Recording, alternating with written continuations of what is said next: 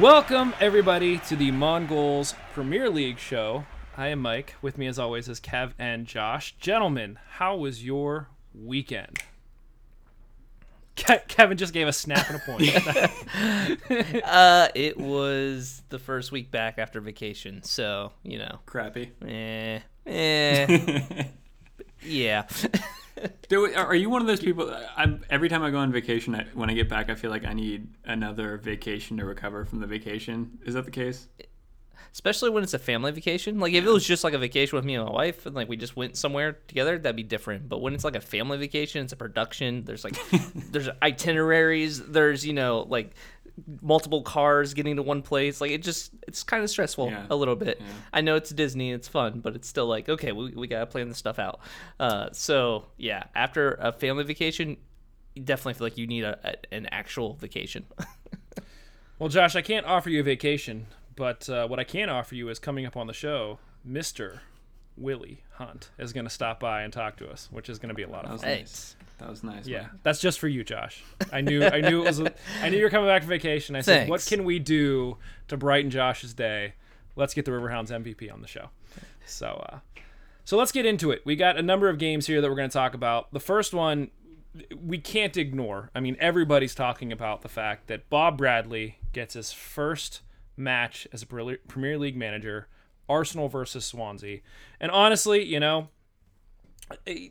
you look at sort of the situation going up against Arsene Wenger, who has 20 years in the Premier League. There was a piece that one of the Men in Blazers did. It was actually airing right before the Liverpool game that was on Monday, and basically going into details about Arsene's 20 years and all of this. And so it's a nice juxtaposition to Bob Bradley getting a start. I thought it was ironic that, you know, going into his first Premier League game, one of my first thoughts, aside from the team and all of that, is you look across the league and it's, what do you wear? And you look over and Arsene has the nice suit. Bob Bradley decides to ask, what would Steve Jobs do? And busts out the long sleeve turtleneck He looked t-shirt. Amazing. I loved it. I seriously loved it. I was like, yes, like rep in America. I'm very proud. I was very proud to see that man on the touchline and looking like that. It was sweet. I almost feel like I feel like that's the equivalent of like showing up to a wedding in a tank top. Like that's like the most American rednecky thing you could do is like wear. I disagree. Yeah. So okay, let's put it this way: if you were a manager, what route would you go? And if you're setting the tone, are you a Pep Arsene Wenger kind of guy where you're gonna wear the suit with the sweater, or are you more of a Klopp or Pochettino kind of guy where you're wearing like, you know, the team jacket with your initials on it? Which way do you go? Kev, which way do you go in this? Well, I mean, with the team tracksuit, you don't have to pay for the suit, so I mean that's a plus. But at the same time, I don't know. I feel like you're a Premier League manager. I don't think you're worrying about money too much. Well, Kev. you know, you gotta save that cash up for when you get fired in a couple months for losing against, you know, Crystal Palace or something. No, I don't know. I admire Pep's style, but like he can pull it off because he's Pep Guardiola. Like I wouldn't be able to pull that off. So, like knowing me, like it's tracksuit, Klopp kind of hat, glasses kind of thing. That's what I would do. I'm not proud of it, but that's Josh. what I would do. I'm not proud of it. That's what I do. I would go for the Jim Tressel. I don't know if you guys watch college football at all. Ohio State, Jim Tressel. A sweater vest, V-neck sweater vest with a long sleeve shirt underneath of it. It works. Just something classy. I like that. You wouldn't do the Bill Belichick, the hoodie with the cut off sleeves, That's where you pretty just sweet, scowl the whole time. I like that. No, I'm not that American. I can't do that. Can't pull that off. Yeah, I'd have to say I'm probably a tracksuit guy as well. I'm more of a man of the team rather than like, you know, above it all by sporting the suit. So I get that. A tracksuit implies I'm going to be running, and I'm not going to be running. So I'm just not going to pretend. I'm not going to wear the tracksuit. I'm probably going to be the one sitting on the bench and just like looking at the game. Like, I don't know. So Bob Bradley did not do much sitting. It definitely wasn't the best opponent for them for his first game. Basically, they're taking on Arsenal at the Emirates, which Arsenal just won 5 straight. But to his credit, Swansea came away with a 3-2 loss. I say to his credit, they got a loss. I think a lot of people were expecting them to get blown out. So to only lose by 1 goal isn't that big of a deal. But with that said, one of my takeaways was that Swansea did not look like a good team. Like I thought they were pretty lucky to come out of this game with 2 goals, and the scoreline makes it sound like it was a lot closer than what it really was. What do you guys think? I disagree a little bit. Okay, I don't disagree with the fact that the scoreline does make it look a lot better than it was, but we've talked about this before actually on the Hound Show. A new coach just comes in. He has not been there very long. Not even, a week. It was like 2 weeks. Yeah. Exactly. And this isn't his team yet. You know what I mean? Like I'm going to give him the same, 3-game grace period as far as shaping the team and kind of get his vision in there that I did with the Hounds. So these first couple games, it's hard to judge the manager off of these games. Well, I think that not that his spirit was sort of transposed onto the field and the way that they battled back. I mean, they were down 2-0, they came back 2-1, they went down 3-1, they came back 3-2. So I thought the fight was there. I just think from the way that they were playing, and I think we've watched 1 or 2 other Swansea games, and from where they were at the beginning of the season, I wasn't expecting dramatic changes in this first game. I just think as a collective unit, they, man for man, they do not have the talent that someone like an Arsenal has. And I don't expect them to. They don't have the pay grade that someone like an Arsenal has. But there were just a number of times where passes were going to nobody, or they were going out of bounds, or, it seemed like there were a number of times where Swansea would make sort of the first pass, and the first pass was good. But once they made the first pass, it felt almost like backyard ball and like a bunch of guys that never play together, where you sort of have guys just sort of running up the field and saying like, hey, now I'm kind of open, I guess. I don't know. Like there was no cohesive, like, okay, now we're going to run it up the side. Now we're going to go up the middle. And there was no real flow for them. So, yeah. I can see that.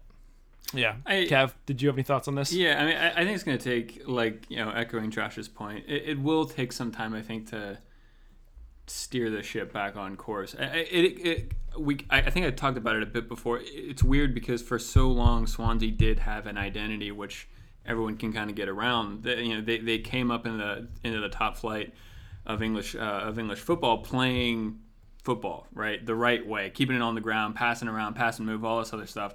And it seems like that identity was kind of lost over the past year, and so it's gonna take some time, I think, maybe to get back to that style. And it's weird because I think they do have the players to do it. I think Jack Cork is actually a really good player in the midfield. Sigurdsson is obviously their star man. Fur, right? Is it Leroy Fur? He looks a good player. So I think the pieces are in place. I think right now the biggest thing is to kind of make sure everything off the field gets kind of stabilized and everyone starts falling behind this one united kind of banner of Swansea. And once that kind of I'm making it sound like it's choppy waters. I don't think it is, but I don't think it's that bad. But I think a lot of people were tipping Swansea to go down this year, and so in Arsenal, let's not forget one of the best defensive sides in the league right now. So it's easy to understand that if they're not knocking the ball around too easily, then we shouldn't be surprised by that. But yeah, I think. I don't know. I think if Bradley keeps them up this season, that'll be a good result for them. You had mentioned, some of the players. I thought somebody else that looked really good was Barrow, who went out with an injury in the 70th minute. Xhaka took him down from behind, got a straight red for it. Straight red. After that point, Swansea started to take over the game a little bit, and I put in my notes, maybe that's the secret, is Swansea just has to play against 10 men. It was a shame that Barrow went out with an injury, because I really thought, had he been in for the rest of that game, Swansea might have actually had a chance to draw it, even though Arsenal was sort of dominating. He was the one that was providing the spark for them. So, yeah, I mean, to your point, Kev, I think that they do have the pieces. When we sort of look at some of the other teams, near the bottom of the table, the Sunderlands, the Middlesbrough, the Hulls, I think Swansea have the pieces in place to stay out of the relegation zone. They're right now in 19th after the loss on only 4 points for the season. But, with Bradley there, we'll see what will happen in terms of whether or not he could turn it around. I do think that, they have the likes to beat, like I said, Hull, Middlesbrough, Sunderland, West Ham, Burnley, which we'll talk about Burnley here towards the end of the show. I think they have the ingredients to beat big teams too, especially at Swansea. I mean, we've kind of seen them spoil parties in the past, so I think they can absolutely do it. It's just, I don't know. Maybe this, talking about Willie being on the show, kind of bringing a metaphor in from the house on a metaphor, but it's tough when you get into a run of bad games and momentum's not there. It's kind of a positive feedback loop. It's like, how do you get out of that? And it's a really tough thing. And so I think that that's mission number one for Swansea is to somehow get out of this. And I think if they can, then they could become a pretty strong mid-table team. He doesn't seem like a cuddly manager. Like I don't think you're gonna get any love from Bradley. He looks like the kind of guy who just like stares you down. And you're like, okay, I'm sorry. He sends messages angry. to you. He always looks angry. Yeah. He's got that one vein that's just busting out of his forehead all the time. Yeah. So okay, then let's put it this way. This was a loss for Swansea, but in your opinion, considering they went into Emirates, considering that they still got 2 goals, is this a win for Bradley for his first game? Josh, what do you think? I mean, I really think it's hard to have this reflect on Bradley at all, just because of the fact that it is so early. It's the first game, and he hasn't had time to really imprint anything onto this team. He made, the right choices, I feel like, during the substitutions and that kind of stuff. I never feel like he did anything egregious. But I don't know if you can really put too much on Bradley for this game. Kev? Yeah, I mean, it's certainly not a win for him. You guys both mentioned before how maybe the result makes it look a little better than it was, and I think it could have very easily been 3-0. Swansea's goals kind of came off of odd goals, and so even though the result says they only lost by a goal away at the Emirates to an Arsenal side who are in good form, I think the performance isn't one where you can kind of hang your hat on. And I'm behind you, Josh, with the whole. Well, what do you expect? He's had 2 weeks with the team. So I'm not judging harshly based off of that, but kind of taking the new manager out of the context and just looking at this objectively as performance, it probably wasn't. It wasn't necessarily a step in the right direction for Swansea. It maybe wasn't a step backwards, but it certainly wasn't a step forwards. I mean, to your point, Theo Walcott could have had 3 or 4 goals other than just 2. Yeah. So it very easily could have gone the other way. If you were a Swansea fan, do you think that at least the fact that it wasn't a 6-0 loss, do you think that at least quells the storm that's brewing there at least a little bit? Because there was a lot of stuff in the news about how, Swansea fans own, I think, 21% of the team, and they were rather upset that they were not given a say as to whether or not who the new manager was going to be. The American owners of Swansea just said, nope, it's going to be Bradley. Do you think that, this causes them to put down their pitchforks for one more week? Or do you think that based on the performance, you're still somewhat upset? I don't think you're upset by this. I mean, I don't think it does one way or the other as far as quell their worries, their fears. It still kind of feels like to them, I think, that American owners hired an American coach. And it might have been also a business deal more than a tactical reasoning. Like, hey, we can get more American fans by having an American coach, and therefore we have more dollars coming into the club because of merchandising sales, that kind of stuff. So that's their worry, and I do think that's a legit worry. But we've seen Bradley, we know what he's like. It's going to be hard for them to feel like he is just a personality there to sell kits. He's not. He's not that type of manager. He's more of a, just get down and dirty and do what needs to be done to get the win, scrape by as well as you can. So I do think he will eventually win them over. But first game, I don't know if anyone's really changed their opinion about him yet. Yeah, I guess it's one of those things that, being the first American in the Premier League, it A, was never going to be easy, but B, not only do you need to win over the ownership, you then need to convince the team that the ownership made the right decision. So, regardless of how the first few games play out, which, next up they get Watford and then Stoke to round out October. So at least they're not, playing the Cities or the Evertons. That comes later. Basically once they hit November, it's Man U and Everton. But yeah, I mean, that's a good thing and a bad thing, because then there's no excuse. At least with this one, you can be like, listen, it's Chelsea. What do you expect? Blah, blah, blah. But if they're playing Watford, it's like you lost because of you, not because you're playing one of the better teams in the league. Yeah, that's true. So I guess, best wishes to Bob Bradley. We'll see how this all plays out. This was probably the most watched Swansea game, at least in America, ever. Right? And it was the highest scoring out of, any of these other games that we're going to talk about. But, good luck to Bob Bradley. As I mentioned, Swansea get Watford and Stoke, and then after that they get Man U and Everton. So a little bit easier, and then it gets hard really quick for them. So we'll keep a close eye on things over there, see how it goes. Arsenal, actually, after this win, move into a tie for first place with 19 points. They get Middlesbrough next week. So hopefully, we'll see Arsenal keep that train rolling and keep the top of the table interesting. Let's move on. So City versus Everton. Everton get a draw. What? You mean a win? It felt like a win. It felt like a big win to me. I was gonna start texting you, and I was like, let him celebrate. Let him have this moment and enjoy it. Josh, talk us through your emotions during this game.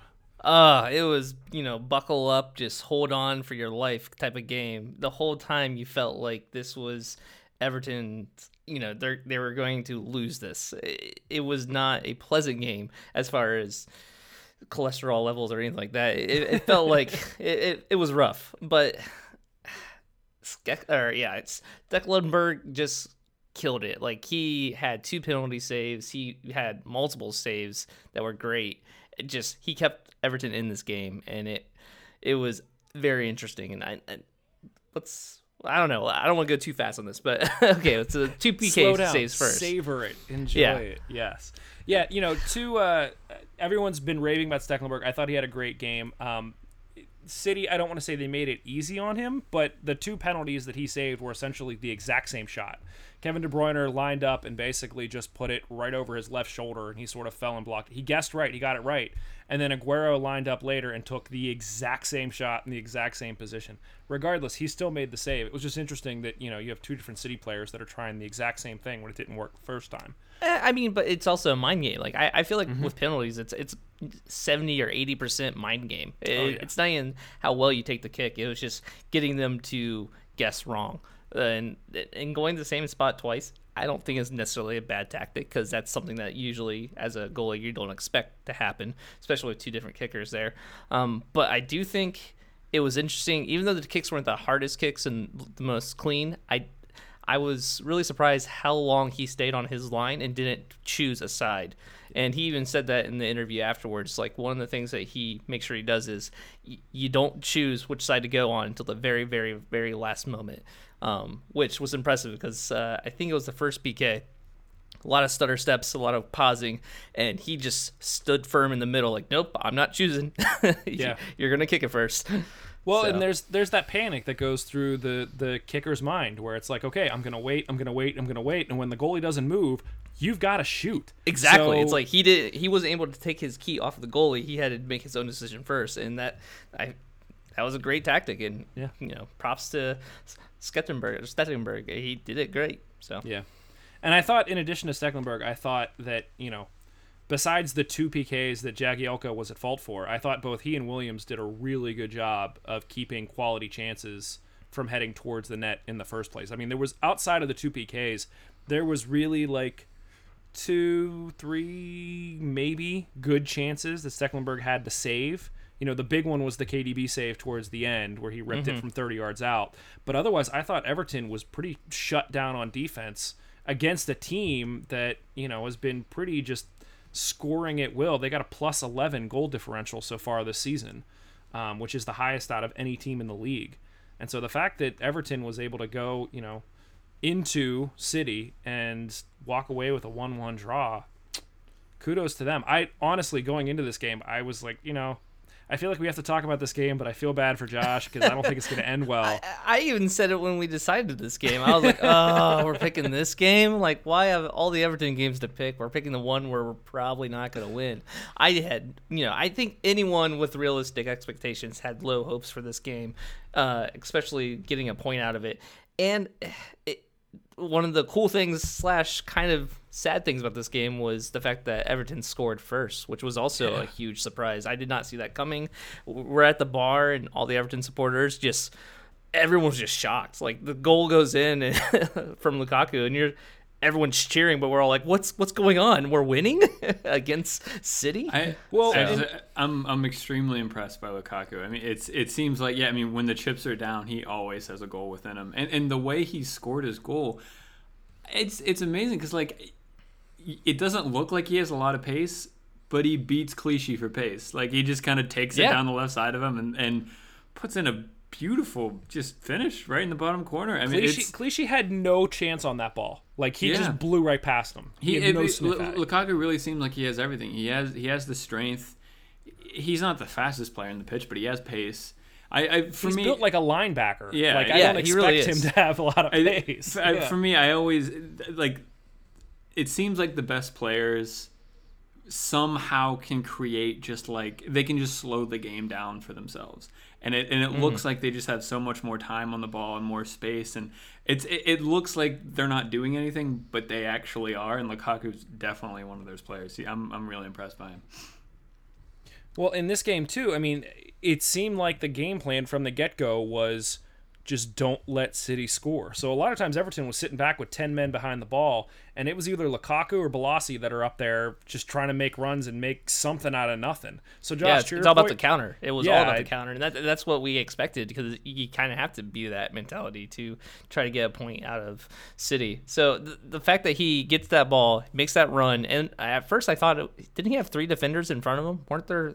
Yeah, they were all sort of in line, and then he blew past 2 of them with the ball. Yeah, blows past him and gets that goal, and I just thought, I can't believe we're a goal up against City.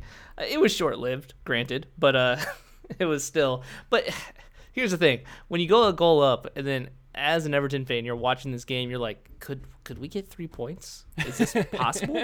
And it's almost like it was too good to be true. So I wasn't surprised when City came back and scored within, I think, 10 minutes or a couple of minutes of that. It was 4 minutes, but 4 minutes of that. It was short lived, but for those 4 minutes, we were beating City, and it felt great. Yeah, I think, like I said, tons of credit to Everton. Not that this opened my eyes, but the way they played defensively really impressed me. I think this is going to change my outlook for Everton sort of for the rest of the season. And I'm intrigued to see how things shake out for the rest of the way out. And it wasn't even just, Bolasie, Lukaku, who we talked about. I thought De La Feu had a pretty good game up until the point that he got subbed out. There's basically the 3 of them just trying to create offense out of nothing. And they were all sort of doing their thing. So, yeah, from the City side, Aguero didn't start. They put him in late, and then he missed the PK. Thanks for the -2 points in fantasy there, Aguero. The 13 million pounds, I believe. Yeah. Is that how much you paid for him? Yeah. Yeah. I paid a lot. Anyway, but is the secret out for how to get points against City? I mean, this is now the last 2 games in league play. They lost to Spurs, and now they drew to Everton. Is it play shutdown defense? Hope you have a hot keeper in the case. I shouldn't say that in case of Everton because, like I said, their defense did well too.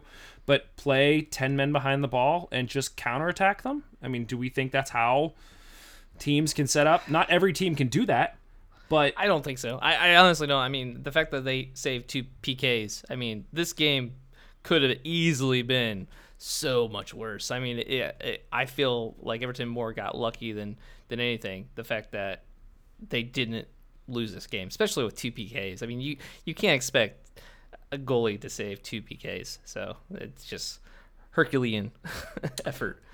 Well, and City gets Southampton next, so I don't think Southampton have the ability to do what a Spurs or an Everton did to them. But who knows? I mean, at the same time, Southampton, they played Burnley this weekend. So they let in a goal against Burnley, but I mean, up to this point, they had like 5 games in a row where they didn't allow a goal. I mean, so Southampton have been fairly impressive defensively. I don't know. I mean, going back to like, is this the secret for to beat City? I mean, look, City were gonna lose or tie games eventually, and so I mean, even I loved how it was a couple weeks ago, some journalist asked Pep in a press conference saying like, do you think you can win all 4 trophies this year? And he literally just like put his head down and he was like, are you kidding me? He didn't say that, but like he said some other words I can't say on this, but I mean, so it's like everyone's like, oh, they're the greatest team ever. He's the greatest manager ever. They're going to win everything. I mean, they were going to slip up eventually. And so, I think they're still a very good team. I think they're still probably tipped to win the league. And yeah, I mean, it's, Everton just put in a very heartfelt performance and fought for each other. And that kind of showed in the result. Well, and City has depth like I haven't seen. I mean, they started Sané in this game, which I don't think he's played yet for them, or at least not started. And he was just a terror. He's going to be down that right side for them. Because he's only 20 or something. I want to say he's like, him and Sterling are like the youngest. Was Aguero like hurt? Is that why he didn't start? Like what? He picked up a knock. I was very confused. He picked up a knock playing for Argentina, and there was a lot of talk of whether or not he would get the start. And basically, right up until game time, he was flagged as potentially having an injury, at least on fantasy, and then it went away. So I was like, oh, I'm safe to start him. He'll be fine. And then they ended up just putting him in later. So I can tell you that the bar got really silent when we saw him get up to the touchline. Like Aguero's coming in, it's like, crap. Well, it was fun while it lasted. Exactly. It was just all like, all right, well. But no, it was surprising to see that he did not make as big of an impact as I thought he was going to make. And I feel really good about this game, not just because we got the point, but because this is kind of like one of the first games where Everton was facing a tougher opponent. We've had a really lucky, first half of the season, not half, but beginning of the season with a lot of easier matches. So this was one of the first ones where it's like, okay, well, this is where it gets tough and where we could definitely lose points. And the fact that we get that point out of this game was just amazing. I was going to say, to your credit, you're still sitting in 6th ahead of Man United and, just beneath Chelsea. 1 point behind Chelsea. You're only 4 points away from the number 1 spot, which is Man City and Arsenal right now. So, yeah, we had talked about how, you had this run of games coming up and it was going to be really nice. And I think that was like 3 or 4 games ago. So, yeah, good point. Everton, get to see, if you guys can continue this against Burnley next week. And feeling much more confident about that game than I did about this one. City, Kevin, to your point about the pressure, City are going to go face Barcelona in the Champions League this week before returning to league action next week against Southampton. So that'll be one game that's going to be extremely hyped as well. Pep's return to Barcelona with City to see how they fare. So that, I think, does it for that game. Let's talk a little bit about the red versus red, which was really red versus blue, which was sort of weird to see. Man U in all blue. But this was one of the more hyped games of the weekend, Liverpool versus Man U, because of their history. One thing I didn't know coming into this was they are like heated rivals. I never would have thought that it was Man U and Liverpool. I would have thought, it was like Man U and Man City. But no, you guys have a history. Kevin, you're nodding like there's some storied past here that you just want to divulge to everybody. You could write a dissertation on like the history between United and Liverpool. I mean, like briefly, it was Liverpool was dominant in the 70s and 80s. Ferguson came in and said, I wanted to knock Liverpool off their perch. Souness came in as a Liverpool manager. Things got bad at Liverpool. United come up and, we have 18 league titles. They have 20. I mean, we're the most successful clubs in England. We're only 35 miles away from each other. And you have cultural differences between Manchester and Liverpool as a city. And it runs deep. And, it's a really kind of fascinating rivalry. But I think for a lot of people, this is still the biggest game in England. But yeah, I mean, it certainly is for Liverpool fans. So let's do this. The game ended in a 0-0 draw. I think that Man U are very happy to get the point. Kevin, give us your take from a Liverpool fan perspective And then what we will do is we'll bring on Willie Hunt, and we'll get the Man United perspective. So we'll play the two different sides of the coin. So you go first, and then we'll tee up Willie. Yeah, I mean, it's weird because given how Liverpool performed, I think it's probably fair to say that a point is good for both teams. I think before the game, Liverpool would have wanted 3 points. And I think if you would have offered a point to United, I think they would have been happy with that. But given how we played, yeah, I mean, it was important for us not to lose this game in the context of how it kind of unfolded. I thought just individually, I thought Sean looked really poor, especially in the first half. I thought this was a game that was going to be perfect for Lallana. It's kind of sad that he didn't get to start. But as soon as he got in, he looked amazing. Yeah. Like, the team had a jump in their step as soon as he got put in. It was a game where you needed to have a bit more bravery and calmness when you were on the ball in the middle of the pitch. And it seemed like everyone was just a bit too jumpy when they got on the ball in the middle, and they had to quickly get rid of it and do something. Lallana's very good at kind of calming it down and making some space for himself. Yeah, I mean, well, I think part of that, just to interrupt you, is you look at just the size difference. Not that they were bullied, but Coutinho was like coming up to Man U's like stomach. Like every time he touched the ball, there were 3 guys on top of him, and you would actually lose sight of him because he was so small. I mean, physically, I can't remember how many penalties Man U ended up taking, but they were trying to boss the game physically, and I think that had everybody in Liverpool a little bit on their toes, a little bit shaky, especially in the middle of the field. Yeah, I mean, that was definitely a tactic, that I think United came out with. Yeah, I don't know. I mean, so I was going to say, okay, yeah. So no, I'm sorry, I was thinking about, so one interesting thing that I found, like post match or whatever, that I was a bit surprised by this. United had apparently 35% possession in this game, which is like apparently the lowest like in their history. Period. Like they've never had lower possession than they had in this game, and I thought it was really interesting. Mourinho was kind of asked about that in the immediate post match interview, and he was like, "Yeah, we kind of expected that. Like no one wants 35% of the possession, but he kind of broke it down tactically, and I was pretty impressed by it. He said they knew that as soon as their center backs go to play it to their kind of 2 central defensive holding midfielders, they knew immediately as that ball gets played, that's right where we press, and that's right where we want them to be, and then so we're gonna put pressure on them and all that kind of stuff. And so they just very openly admitted we weren't gonna kind of fall into that trap. And so by not doing that, you're gonna have to succeed a bit of possession. And so. Yeah, I mean, they were. It was a Mourinho result. They were very, very strong defensively, and made it hard for us to find space. De Gea comes up with 2 brilliant saves to keep them in the game. I thought other than that, United didn't really have a lot of chances to win this. So, it's weird now looking back on it. It feels frustrating that we didn't get 3 points, but taking a step back, looking at a broader context, United are a good side with a very good manager. We get a point against them, and I think that's now 17 points in 8 games, going at a rate better of 2 points per game. We're still 2 points behind first, and so. It's not the best. It's frustrating, mixed emotions, but it's not gonna kick us off of our momentum and our form. I think at the moment.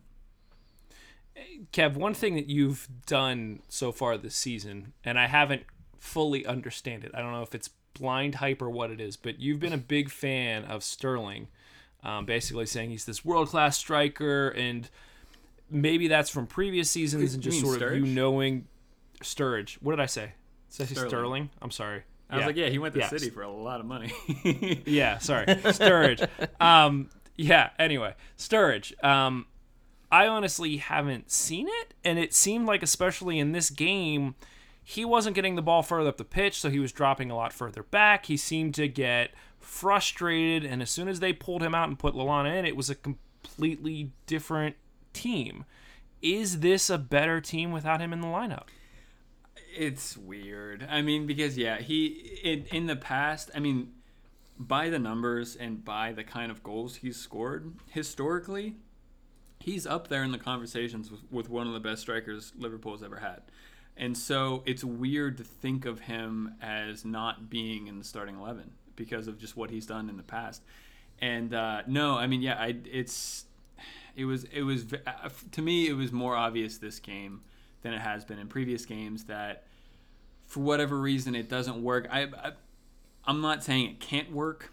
I'm just saying right now, for whatever reason, it's not working. I think maybe Sturridge might flourish more in the games like the Burnley aways or things like this, where Sturridge can kind of create a goal out of nothing, whereas the goals that we score, especially in these big games, they don't really come out of nothing. I mean, they're kind of well-worked team goals with fluid movement and all this other stuff, whereas Sturridge can kind of just pick up the ball 20 yards out, make a yard of space for him, and blam it in the top corner.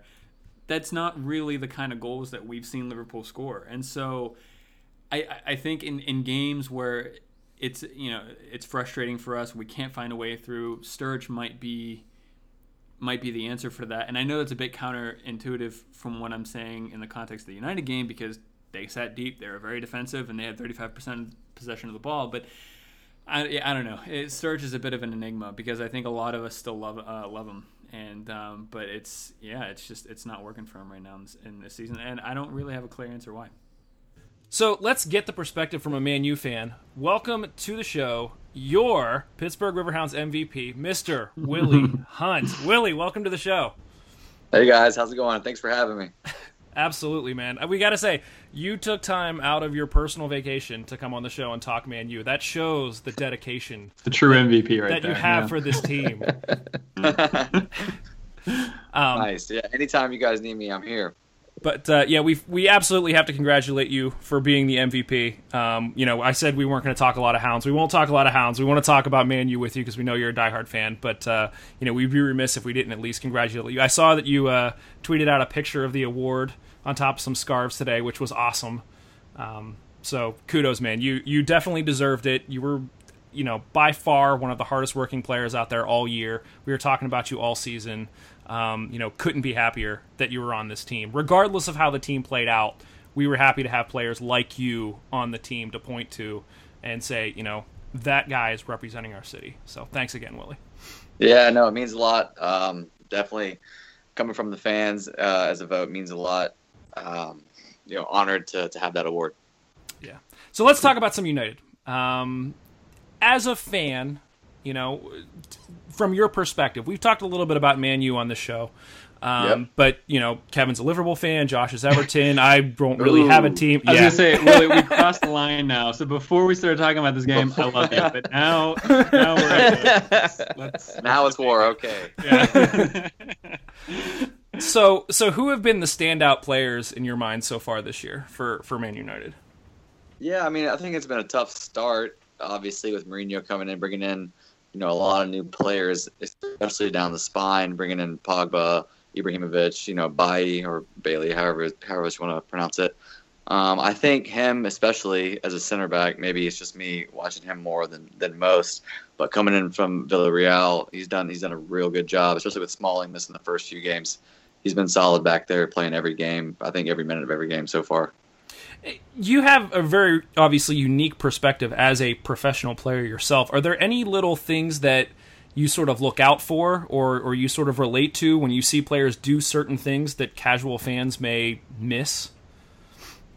Yeah, I'm sure, like things that we get, quote unquote hounded for over the years. Good.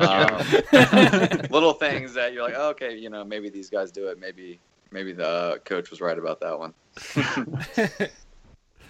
So what, talking about the game against Liverpool, in your mind, positive, negative, it was a 0-0 draw. As a Man U fan, what do you take away from this game? Positive, I would say. I mean, Mourinho's known for, his defensive tactics. I think 0-0 away from our 0-0 away at Liverpool, where they're the highest scoring team right now, or one of the highest scoring teams. A point away right there is not a bad result. Yeah, I mean, like speaking as a Liverpool fan, you mentioned there with the high scoring away. I mean, we've also had I don't think we've played a single game this year without letting a goal in. So I was completely not expecting a 0-0 draw. No. And it turned out to be that way. It was, even though from the non-Liverpool Manchester fan, it might have been maybe a bit stale without any goals, but like I was on a knife edge the entire game. It was very intense for me. No, I think, Mourinho came out with more of a defensive lineup with Fellaini in there. And I was kind of backwards of what everybody was predicting. I think I looked at the betting lines earlier. The over-under was 3 goals, which is pretty high for a soccer game. Wow. Yeah. And people were expecting, a high-flying goal match.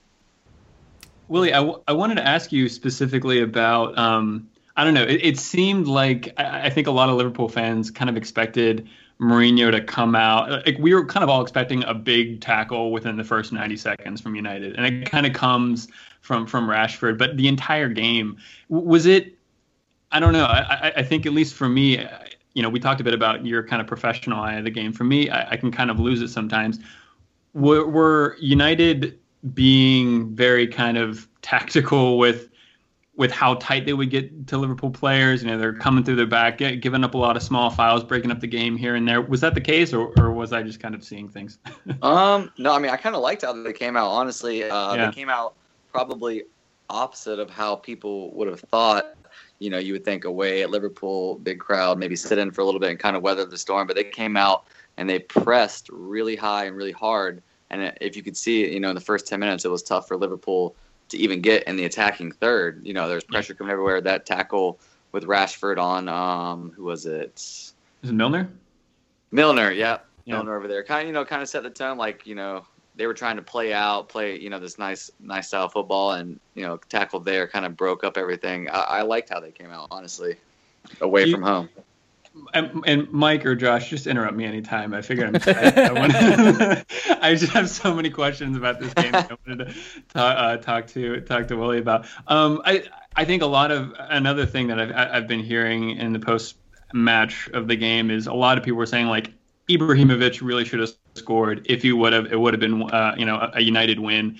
Do you think it was 1 point gained or kind of 2 points dropped or from that perspective? Was that a clear-cut chance for Ibrahimovic, do you think? You talking about the header? Yeah. Or no, that's not. I mean, that's a tough. Right? I mean, like I was like, I don't know. Were there? I can't really recall. I missed the first 15 minutes of the second half. No, were there any other big chances for us? Honestly, like a point away right there, we'll take. I think you could see at the end with about 10 to 8 minutes left, we're just kind of like, all right, let's get this point. Let's move on. I love how you're not sugarcoating it at all. Like, everyone else is like, no, we totally could have won this game. And you're like, nope, no, that header, no way. We'll take it. Yeah. We'll take it. I mean, they had plenty, the Coutinho's strike from distance where De Gea made a good save. And then somebody had a chance earlier in the first half. I think it was Allen, kind of like a left-footed shot inside the box where De Gea was quick to get down, behind traffic and save that as well. So, I mean, they had some of the pressure, especially late, and, point away at Liverpool is not bad for me. It's funny, they were quoting, I think it was Mourinho before the game. They were saying, he said this, he's like, attackers or strikers love to win, but defenders hate to lose. So as a defender, you're like, all right, we didn't lose. It's a point away. I think that's a good result away at Liverpool. Yeah. Yeah. Mike, go ahead, Josh. Actually, I had a question. So, with this result and just the season that Man U's been having, where do you think this team can go this season? Like, what are you expecting from Man U? That's tough. I mean, we're 7th now, I think. Yeah. Moving forward, with a brand new coach and a brand new spine of the team, straight from the center back all the way to the striker, I think there's high expectations, but you have to be realistic that it's obviously Klopp had, most of last year to get his influence on his players, get a couple more that he wanted, and move that into this year. So I think a top 4 is not far-fetchable with the talent that we have, but maybe might not get that this year because there's a lot of good teams in the Prem. Let's look not even so far as the end of the season. Let's just look next week. Mourinho goes back to Chelsea, where he was last year. How does that game end up? W for United. Is it at Chelsea? That I don't know. Let me see. Either way, you tip United to be the favorite. It is for at that. Chelsea, yes. Yeah. You just always have that when you play against your former club or former somebody who maybe you have a little grudge against. You'd always be doing the extra mile. The top 4 question is a pretty interesting one. I mean, because if you think about, so one of Chelsea, City, Liverpool, United, Arsenal, Tottenham. Everton. Go ahead. Yeah. Everton. Sorry. Josh is an Everton fan. One of these teams, they're more than one. Someone's not going to make the top 4. I mean, someone significant is not going to be in the top 4 this year, and everyone but one of those teams isn't going to win the league. I mean, so it's a really weird season in that sense. I think a lot of people need a lot of fans, me included as a Liverpool fan, maybe need to be down more for the journey rather than the kind of short-term singular result at the end of the season, because it's I can't really remember in recent memory how tight a league has been more so than this one this season. Yeah, it's going to be interesting. I think, you start the season, everybody's like, all right, we want to win the league. And then you go on and you get your positioning, mid-season, like, all right, we want to qualify for Champions League. And then you go down. So it'll be interesting, I think.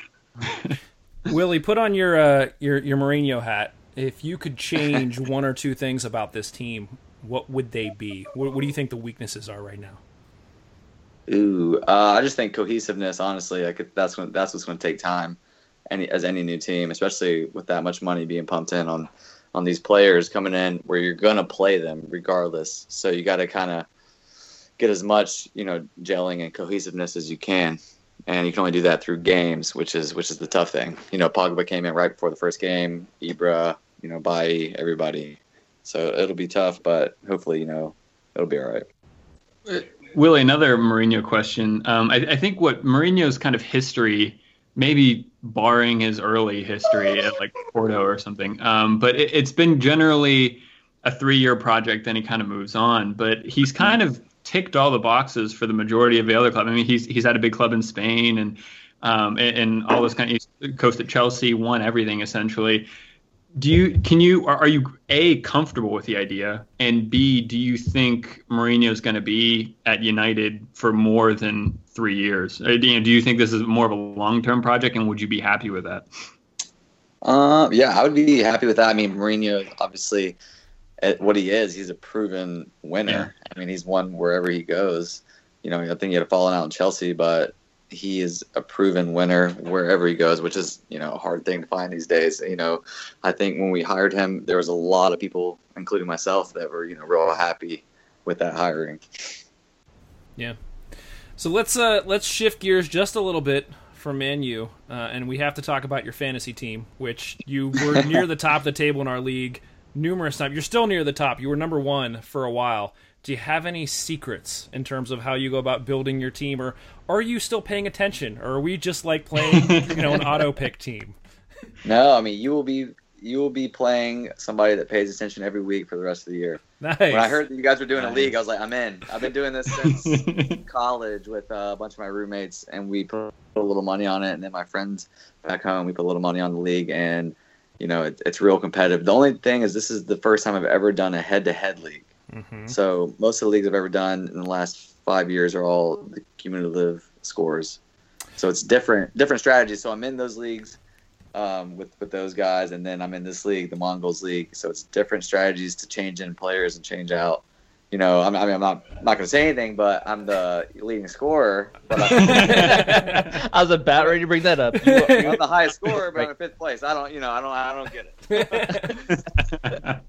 You had some tough matches early on. Maybe you'll get some easy ones in a row. Yep. As you said, tough one. Nick Delaric, I got to call him out. He beat me last week by a couple points on like the last game of the week. But I'm still learning the whole head-to-head thing. It's different kind of strategy than the normal one, but I'll figure it out. So you've been playing for a while now. We had Yep. Brandon from the Always Cheating podcast on last week, and he was talking about the long haul. Do you have any tips for when you sort of hit that wall mid-season that keeps you invested and keeps you adding players and trying to build out your roster, or do you just have that mentality of I'm just going to plow through and keep doing it? Right. I don't know. I have the strategy. I think when I start out, my first team that I pick, you go off like the beginning of the season schedule, like first 6 games or so. You try to pick like a spine, like you do if you were coaching a team. You get a good, cheap, reasonable keeper. I try to get one really good defender, one really good midfielder, one really good striker. So for me, I went with Schmeichel, Shaw. I'm not happy he's not playing, by the way. Yeah. Sanchez and Aguero, and then I kind of fill in the places from there. And for me, I'm a diehard fantasy Aguero guy. I will always have Aguero in my lineup. He's capable of putting up like 5 or 6 goals a game, anytime, anywhere. So, and then also going in, it's about time for me to use my wild card, but try to hold out on that as long as you can for your first one, because you always have that second one later on. Yeah, I burned mine in like week 3, so that ship is Yeah. sailed. I've been Burned there. like 2 weeks ago. Yeah. Yeah. I've been there. So this has been great. Willie, anytime you want to come on and talk Man U or Hounds or whatever, man, you are welcome on the show. You just let us know. And we will obviously reach out and get you back on our own. But we appreciate you coming out, joining us while you're on your vacation. Go fishing, have fun with your family, and enjoy your time off. Like we said, after the season you put in with the Hounds, it's much deserved. So thanks again for coming on, man. And Thanks, Willie. we'll talk to you very soon. All right, so let's do a little bit of rapid fire. Let's get the rest of these games off the docket. Chelsea versus Leicester. So the Blues win. Basically, they get 3 goals over the Foxes. Diego Costa scored just 7 minutes into the game to become the league leader with 7 goals in 8 games. This loss drops Leicester, last year's champs, to 13th spot in the table, 2 points out of the relegation zone. Not great. Ouch. Yeah. Let's talk about Bournemouth versus Hull. Holy goals, Batman. That was awesome. 6-1, Bournemouth. Hull now sits in 16th place, and they have the biggest negative goal differential at -12. Ouch. Jumping to Stoke versus Sunderland. Batham at the bottom of the table as Sunderland travel to Stoke. The Welsh Xavi, a.k.a. Joe Allen, scored twice to lead Stoke to the first victory of the season with a 2-0 win, while Sunderland remains winless after 8 games. West Brom versus Spurs. Now, I'm not going to lie here for a second. Kevin, you mentioned that as soon as my Spurs jersey came in that I'd start to drift to that side. It's happening. I'm starting to drift to happening. that side. Yeah, I'm not there can't yet. help it. Allegiance I'm not with there the yet. shirt. Yeah, it's getting there. Anyway, this was the Ben Foster show. Thank you, Ben, for being on my fantasy team. The West Brom keeper kept Spurs off the board until really late. Spurs dominated this game. They just couldn't break through the keeper. West Brom actually went up first in the 82nd minute. Dele Alli came back, got one for Spurs in the 89th minute to get the result, keep them in the hunt for the top spot in the league. Spurs keep their unbeaten streak alive, so they haven't lost yet this season. But they did lose Toby Alderweireld to an injury in the second half. Early reports out that it's just nerve damage, and he may be able to come back sooner rather than later. But they actually head to Bayer Leverkusen in the Champions League action on Tuesday, and then they get Bournemouth next week in league action. All right, Crystal Palace versus West Ham. Despite going a man down, West Ham were able to pull off a 1-0 victory. And other than that, not much to report on this game. Fair enough. Looking at Middlesbrough versus Watford. Middlesbrough lucky not to be down to 10 men really in the first half, as both sides struggle to create chances. Watford score out of nowhere really and win by 1 goal in a game that was otherwise destined to finish 0-0. Watford currently sit at 10th as Middlesbrough sit above the relegation zone on goal difference at 17th. And last but not least, well, maybe least, Southampton versus Burnley. Southampton came away with a 3-1 win to climb to 8th in the table. Again, that sneaky climbing up the table, Southampton. 2 goals from Charlie Austin, although he really should have had 3. And early fantasy star Nathan Redmond, he got kicked out when I used my wild card. Added the third goal for Southampton. Our buddy Brandon from the Always Cheating podcast should be thrilled since it was Sam Vokes who got the lone goal for Burnley, who head off to face Everton next week. So Going down. So that's your wrap up from around the league. Let's talk just a little bit fantasy. Willie talked about how his team is racking up the points, even though I believe he is currently in. Where is he? 8th. Wow, Yeah. He dropped drastically. But yes, he is leading the league in points. Who's in first? Who's in first? Josh Brokaw. Okay, cool. Yeah, I was just asking. I wasn't sure if it was in first. Yes, Yep. you are tied for first with Matthew Grubba of the Trib, but you're beating him on points. Yes. So this week it looks like I am going to officially lose to Mauricio Vargas by 1 point, which hurts oh so much. Oh, 1 point. 1 point. Well, the part that really hurts is that I added an additional transfer, so I actually lost like 4 points because of that. Yeah. And then you couple that with Aguero getting me a negative -1 2. points. Yeah. Well, I captained them, so it was a -2 because he missed his PK. Yeah. Is that that doesn't seem right to me. I does not understand seem getting right, double no. the points, but I don't think you should get double the negative points. No. Yeah. I think it's I fair. agree. I think The risk you take. It's the risk you take. Kevin, you didn't beat the average this week. You had 35. The average was 39. So He was trying to be quiet. He's like, I don't know what you're talking about. Yeah, literally, I think like the only player that got me any points was Costa, and I made him my captain. So that was the only reason I even got into the 30s. I refused to look at Premier League. I knew it was going to be bad, and so I'm not looking. To be fair, average is in 7th place in our league, so yeah. average is not doing too bad here. And I will say, Willie was talking about how he has the most points. Our buddy John Battersby played the whooping on him this week, 59-31. I do have to mention John Battersby. He came on the show to talk about the Tartan Devils. The Tartan Devils won their U.S. Open Cup match the other day, so they are moving on to the next round. That's Congrats awesome. to those guys. That is fantastic. I think they're only a game or two away from potentially playing the Riverhounds at Highmark Stadium. If you want to see a full write-up, our buddy John Krasinski over the Pittsburgh Soccer Report did a full write-up. He was there doing play-by-play, and he actually got some footage after the game. He did some interviews to get some reactions and things like that. So really cool stuff. Congrats to the Tartan Devils. That's fantastic. It's great to So see. cool. Yeah, amateur soccer taking off here too. So really cool stuff. I'm looking at next week's schedule in terms of fantasy, looking for some interesting matchups. Willie Hunt will get Matthew Grubba, who we mentioned is near the top of the table. Josh, you get to take on the average, so we'll see how you Gonna be a tough match. how you The average is pretty fare good. there. Yeah, and it looks like Richard Nightingale, who we're still in touch with, he has not gone away. Do not worry, is taking on Loaf, our resident Liverpool fan, aside from Kevin. So yeah, that's sort of the fantasy wrap up for right now. Anything else that you guys wanted to talk about as it relates to week 8, league or fantasy? Not particularly. That's all I got. Lots of shaking heads. Don't forget to go follow Mongols wherever you guys get podcasts, iTunes, Stitcher, Google Play. Subscribe. You'll automatically get new shows delivered directly to your, not really your inbox, although you can subscribe via email too from our website. So go check that out. Hit us up on Twitter @Mongols, on Facebook /Mongols. I think that's it. Let's bring on week 9. We will talk to you all very, very soon. Cheers. Later.